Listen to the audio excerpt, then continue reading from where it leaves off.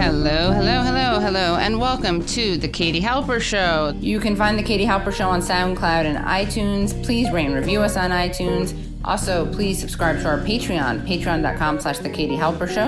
Again, that's patreon.com/The Katie Halper Show for bonus content, extra interviews, extended interviews, etc., etc. Also, check out my new podcast with Matt Taibbi called Useful Idiots, which is available on Spotify, iTunes, and YouTube. You there, Susan? Yes. Hi. Hi. How's it going? Good. You?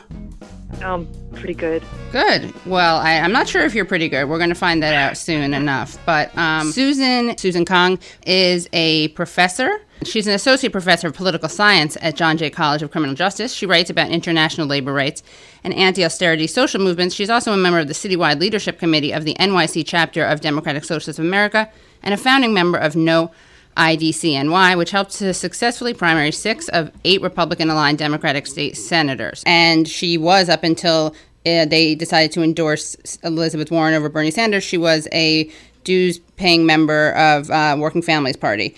I also want to I want to let people know that you can follow her on Twitter, where her handle is Solidarity, and then it's the female dog word. Are we allowed to say that on B-I-T-C-H? I can spell it, right? It's Solidarity, B-I-T-C-H, yeah. Now, Susan, you have a lot to say about the Working Families Party endorsement of Elizabeth Warren over Bernie Sanders. In fact, you tweeted that you were canceling your monthly Working Families and sending it to Bernie Sanders instead. I'm quoting you. You said, "I did this when they endorsed Cuomo in 2014 and started up again. WFP does some really good work, but I can't allow any of my money to go to an unapologetic capitalist candidate. So please tell us what you're thinking and feeling, and reminder, you cannot curse." Okay. Thank you for the reminder. Yes. I'll try to keep it PG. Yes, thank you. So I've worked with WFP now since about February of 2017 because they were very active in the anti-IDC fight. And the IDC, for your listeners who aren't familiar with the intricacies of New York State politics, they were a group of 8 state senators who basically caucused with the Republicans, like not formally, but they basically gave the majority to the Republicans in the New York State Senate, effectively blocking any interesting progressive bills from being passed for like about a decade. And Cuomo was like really into it because it made him look like the good guy if he could negotiate something through like the $15 minimum wage, and he could take credit for it. But then they were sort of bad, and then my state senator became an IDC member right after Trump's inauguration, so I got involved in that, and I quickly hooked up with the Working Families Party leadership here in New York City, New York State. And, Working Families Party is sort of from New York City, and they were very involved, and they were excited about this grassroots activism that had emerged post-Trump, and they were sort of like an institutional player, but it really was the work of a lot of grassroots activists, including myself and other sort of organizations that popped up after Trump's victory, to basically bring to light that, the IDC is really bad for New York. The Working Families Party came up with this idea of like the Trump Democrats. And we did like a lot of stuff for them. We did a lot of early like phone banking, so we could get like polling numbers. They could send to donors. We just did a lot for them. And I would go to WFP meetings, and I would talk about the work we were doing. So I volunteered a lot of my time for the WFP, and I thought it was totally worth it. And in the end, this coalition was able to help defeat 6 out of the 8 IDC senators. And then, after that, a whole bunch of other Democrats got elected in suburban districts. So the state Senate had the highest Democratic majority and had in 100 years, which is ridiculous because New York State is very blue. Right. But it's because of the gerrymandering and sort of the political deal in which Republicans got to draw all the state Senate districts and the Democrats got to draw all the assembly districts. So that was I've been in the office and just speaking to and emailing and just very close to the staff for a while now. And then they also did a lot of great work for the Tiffany Caban campaign. And I basically at various points have sort of all been in WFP Tiffany office. Caban, friend of the show, former guest of the show. Okay, so that's what the great things that the Working Family Party does, and they are how do they define themselves? They're a grassroots. Technically, they're considered a political party, but in New York we have something called fusion voting, in which you can vote for a party candidate that's part of another party, and all the votes go to that candidate. But they're not because they typically just endorse Democrats. Right. It's not really like an exit threat. And they're mostly made out of like constituent organizations, which include like community organizations like New York Communities for Change, which is formerly Acorn. Like Make the Road is part of their coalition. My own union is part of the coalition, which is the Professional Staff Congress, and some other unions. But like Cuomo got mad at them at one point, and he told them to take their union. He told unions to stop giving them money. And they have a lot of like sort of other major investors as well. But it's not like DSA. It's not a democratically run grassroots organization in which member votes are all the same. Right. So tell us about how you learned about the endorsement, their decision to endorse Elizabeth Warren, and what you think of it. So I actually found out through like group chats that it was happening before the voting even closed, which is not, I guess, that's not something I'm willing to give evidence about, but I basically was told by various people that it was going to be Warren before the actual online voting closed. And I just like, what? So, but like thinking back, the way OPA vote works is that they actually, because it was supposed to be ranked choice voting, you're supposed to wait, like you're not supposed to be able to get the results until the voting shuts down, and then they spit out a report, and it's actually publicly available on the OPA vote webpage. And like in DSA, because we want to demonstrate that there's always been total transparency in all of our leadership votes, they always release OPA vote reports. They tell you exactly the number of votes that each candidate got in each round. Right. And so it's 50% grassroots votes. Anybody who donates $10 a month regularly, which that's what I was doing for about 18 months, they got a vote. And everybody who signed up online got to have a vote. And last time around in 2015, I believe, it was Bernie versus Hillary, and the grassroots voted 87% for Bernie, and then the leadership voted, and it was like a total 80% with the leadership and the grassroots. And they released the numbers in terms of like the total vote, the grassroots versus the leadership vote. Right. It was like a resounding success. And it made everybody feel really happy because it was like, oh, the grassroots clearly was important as well. And this time around, they're like, oh, we can't release the vote. Right. And so, first of all, like the fact that I was hearing all these rumors, unsubstantiated, and like I said, I'm not going to name any names. And if anybody DMs me, I won't name any names. But you have some inside info, Right. People were telling me it's going to be Warren, and here's why. And I was just like, oh, come on. I was like, the internal vote, the grassroots votes will sway. I just didn't believe it. Yeah. But then, like, when I found out, immediately, because I know a lot of the principals, a lot of us were, like, asking the principals what happened, and they were just like, it's the process, and we can't release it because it's totally anonymous. But, of course, we know that that's not true. Every choice that the organization makes is a political one, and I'm not saying that there's not good reasons, but we're not learning the reasons for why those grassroots votes aren't being released. So it makes us really wonder what really happened. Why are they so reluctant to release it? And I feel like if they said, well, the grassroots voted for Bernie, but the leadership voted for Warren, and here's why, then we could be like, all right, fine. That's the organization it is. We understand that the leadership took a different position than the grassroots, but, it would be disappointing. But right now, because they refuse to release the information, we're just being told that we're babies. Right. I feel like we're being those of us who supported Bernie, and those of us who are seeing, for example, like if you go to the Facebook page where they announce it on the Working Families webpage, the Facebook page, you can see the reaction. About 2,500 people made an angry face. Right. About 700 people were like happy or love, and another 100 people made a sad face. Another a few hundred people made like surprise face. Right. So we know who wins the vote by emoji.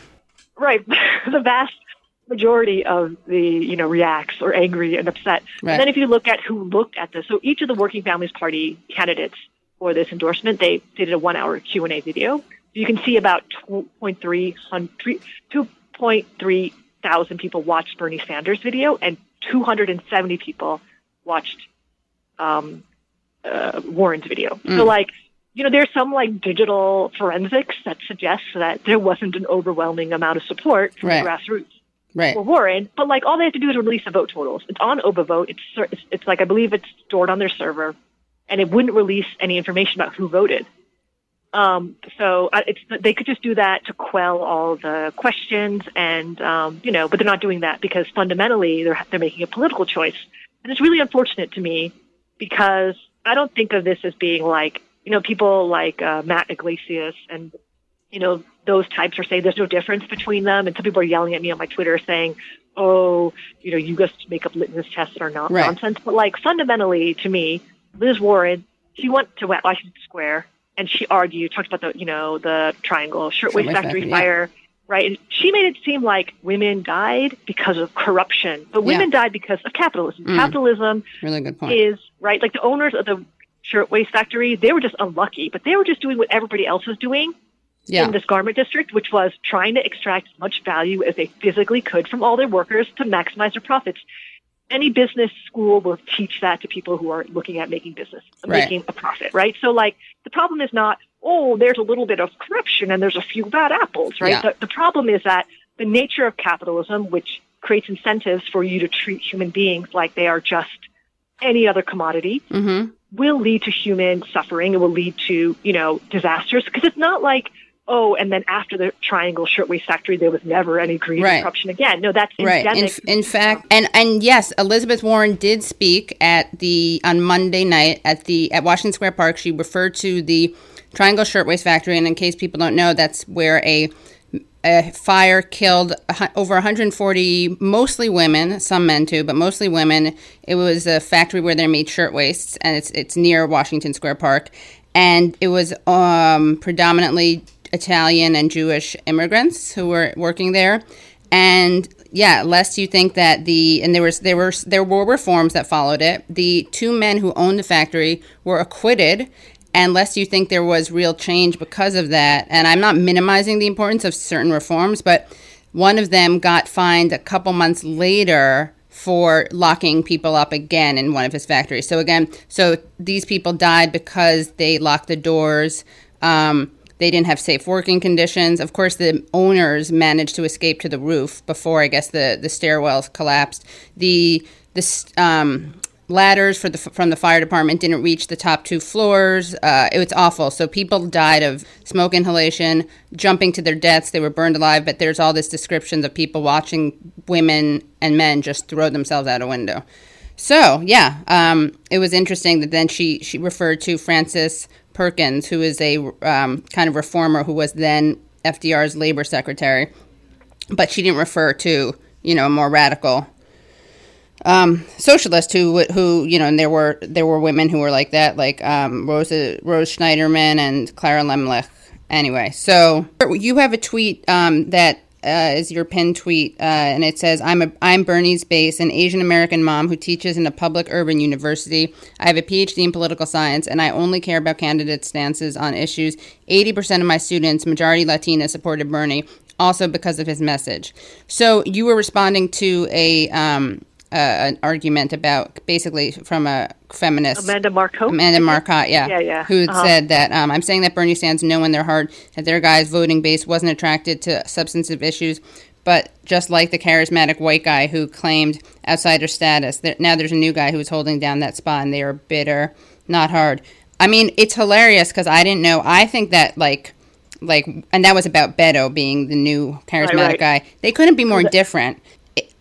I love Sanders. I mean, I'm not just saying that, by the way, not to name drop. Not just saying that because I interviewed him, which I did, guys, on my new podcast with Matt Taibbi. We spoke to him on the phone. I offered to be his running mate, by the way. But I think that they're, I think they're people who make the argument that, yes, they like Sanders more, sure, but they also do think he's much more electable against Trump. And I also think that, you brought up the hawkishness, and one of the places that where the president has a lot of unilateral power is in foreign policy, right? Because the president can just not go to war. You don't, you don't need the, lots of people are like, how's this person going to get anything done? Well, when it comes to not going to war, that's pretty easy. You don't need an overwhelming support in the House or, the Senate. Mm-hmm. But I believe, Susan, you were saying that you felt like you had been gaslit.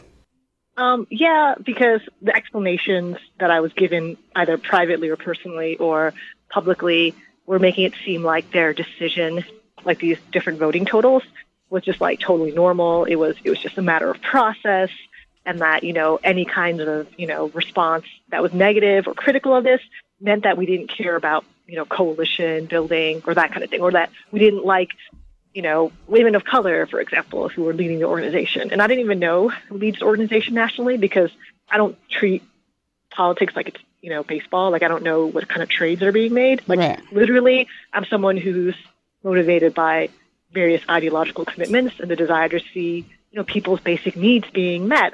Congratulations to people who get promotions and their own jobs, but I don't pay attention to that. Like, that's not something that I've ever cared about.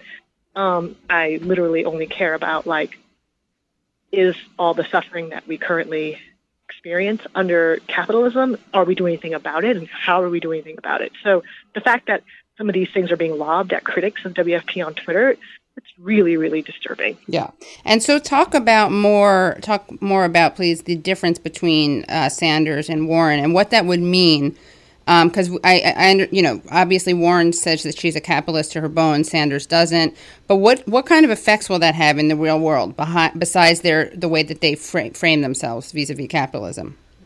Well, I mean, just on a very basic level, I don't think that Liz Warren will be able to defeat Trump. Right? So, yeah. Like, none of the national polls suggest that she's a strong enough candidate. Right. She really appeals to a certain kind of voter. Like, if I didn't have my particular political commitment, she might appeal to me, right? Like a highly educated, professional, right. urban type person. But, because ultimately she's like a product of the meritocracy, mm-hmm. right? Like, she's highly educated and she's got good plans, right? But except for on healthcare, which she hasn't released yet. Right, which are terrible. And she also is really bad on the Green New Deal. Mm-hmm. So ultimately, will people come out for someone who is fundamentally a nice lady technocrat, and in a very elite one? I think the answer is no, right? I think that she'll turn out a certain base, which the Democrats always turn out, and people if I would live in a swing state, I'd probably vote for her. But mm-hmm. I think a lot of people who are suffering economically, who feel alienated from the system, right? Like, if I was a young person mm-hmm. and I'm my entire world's going to be covered in water in 30 years, and mm-hmm. the best the Democrats give me is Liz Warren, mm-hmm. I might just stay home, So I think what we're going to see is a lot of people staying home, a lot of POC, a lot of working class people, a lot of people, because she's just even though she's from Oklahoma, she gives off that that sort of culture war, mm-hmm. East Coast Irish power elitism. Right. I mean, I'm a professor, so I know, but we're saying that people. Yeah, the question is whether or not someone reads that way and whether or not that resonates with certain people. Right, and I just don't think that that's a winning strategy. And mm-hmm. we know that Bernie's coalition is the most diverse. It appeals most to the working class people and to working urban communities. Right. We know he has that ability to win in these heartland states. Right. That Hillary couldn't win, and I don't think that there's not a lot of evidence that Liz Warren is going to be able to compel people, right? So people might be it's going to be like Hillary, she's not bad. Right. But if I have a cold, if the weather's bad, maybe people just don't turn out to vote. Yeah. And so she doesn't inspire the same passion, you mean? No, I don't think so. She doesn't have a movement. And I don't know. I think a lot of people are just going to see another person who, and I really believe she's going to attack right, to be honest, mm-hmm. if she wins the nomination. So then, all the nice things that she said right now, ultimately, if you look at her record in her law career, she's defended corporations against people with pensions, against people, who might have health claims to bring against corporations. She ultimately, you want to look at what people do, not what they say. Right? And ultimately, she's someone who thinks if you tweak the rules, capitalism and corporations are making net positives on our society. And the people who suffer are going to be I'm good, right? And I'm not saying they're going to vote for Trump, but, Trump is facing, he's got a booming economy, he's still got record low unemployment. He's actually, I don't know if you read, but he's sympathetic to the GM strikers. That's going to work really well in his favor. In regards to the kind of voters that Bernie would definitely get. Right? Exactly, so Trump knows what he's doing. And to me, Liz Warren doesn't have that sort of I don't know, that political instincts or... Yeah, she just doesn't. She's really, really smart. And she's really smart. That she's an amazing teacher. Right. And she's written great books. Yeah, right? and she's done good things on... She has taken good positions, and she is more progressive, no doubt, than Hillary Clinton. But again, that doesn't mean that she's incredibly hawkish, though. Like this, which is very disturbing to those of us who know that you can't have you can't do making changes in terms of a sustainable world and stopping climate change if you're going to have this incredible military industrial complex. That's one of the biggest contributors of carbon. Yeah, besides not liking war. Right, exactly. There's that other and also issue. We don't like war. Right, we don't like imperialism. We don't like killing small children. And those things are not good for women if you're a feminist, right? Right, they're not. No, none of those things are great. Wars tend to kill everyone, but they also, women, children, lots of rape, lots of bad things happen. Tell us more about what you're doing and how you think DSA has affected the political landscape. So the DSA is made Bernie 2020 one of its priority campaigns. And right now in New York City, we're doing a lot of voter registration because, as you may know, but your listeners may not know, we have this horrible law that says in order to vote in the primaries in 2020, you have to be a registered Democrat by October 11th. This Democratic Senate tried to pass a law that would allow you to register in March, but Cuomo is not signing it, and he just doesn't want this new, energized, less energy young people to be able to vote in Democratic primaries. So that's what we're doing. We're talking to people, trying to get them registered to vote, making sure. That's one of the things I did on the Gabon campaign was I informed a bunch of people who voted affidavit, whose votes had been rejected by the BOE, that they were not actually Democrats, and they were shocked to find that out because they had gone to the DMV, they had updated their voter registration, but they had forgot to check off make me a Democratic Party member, so they were unenrolled from the party. Wow. That happened to thousands of people. I mean, we're not even saying that we should have open primaries, which I think we should. You could basically have a baby.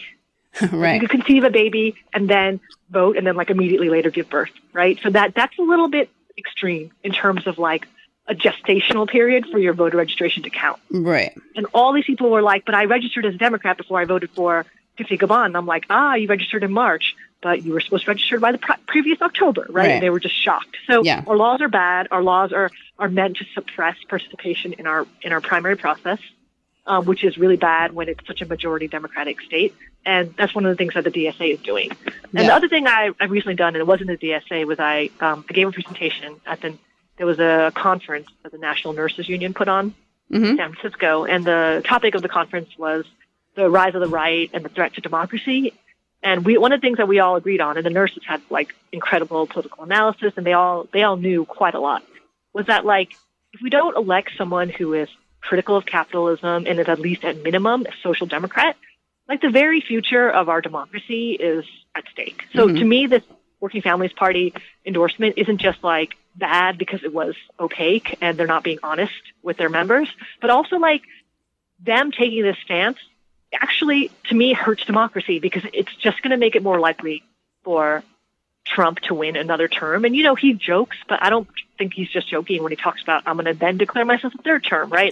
This is how all this sort of mealy-mouthed, who's electable sort of, unimaginative strategizing about who we pick as our nominee is going to be the little, the small steps that allow basically, our democracy to fade away. Because, one of the things that the Economist Intelligence Unit, they downgraded our democracy to a low quality democracy in 2017. And they said it wasn't because we elected Trump. It was because Trump was merely a symptom of our sort of our crappy democracy. And what happens is people are alienated from our public institutions. They feel that they don't address our needs. They see that the Obama administration did nothing about the financial crisis, didn't prosecute almost anybody all the bankers who broke the law, right? Banking continues to be a major, industry. They continue to make huge bonuses, right? There's been almost no regulation, almost nothing for homeowners in distress. We've had, government shutdowns. And we know that people feel like they can't trust the government, Congress is held in very low esteem. And people don't vote, right? Because the people who are running, that's one of the things AOC says, Alexandria Ocasio-Cortez, is that if people don't vote, it's not because they're stupid. It's because the people who are running don't speak to them and their needs. This is what we're seeing. And if we pick someone like Warren, we're just perpetuating that. Right. Well, Susan, thank you so much for talking to us. Susan Kang, please follow her on Twitter at SolidarityBitch, and she was explaining why she was so angry at the Working Families Party for endorsing Elizabeth Warren over Bernie Sanders and also not being transparent about the process. Did I get that right, Susan? Yes. Great. Perfect. Thank you so much. Great. Right, bye. Take care. Bye-bye. You too. Thanks so much for listening to The Katie Halper Show. You can find The Katie Halper Show on SoundCloud and iTunes. Please rate and review us on iTunes. Also, please subscribe to our Patreon, patreon.com/The Katie Halper Show.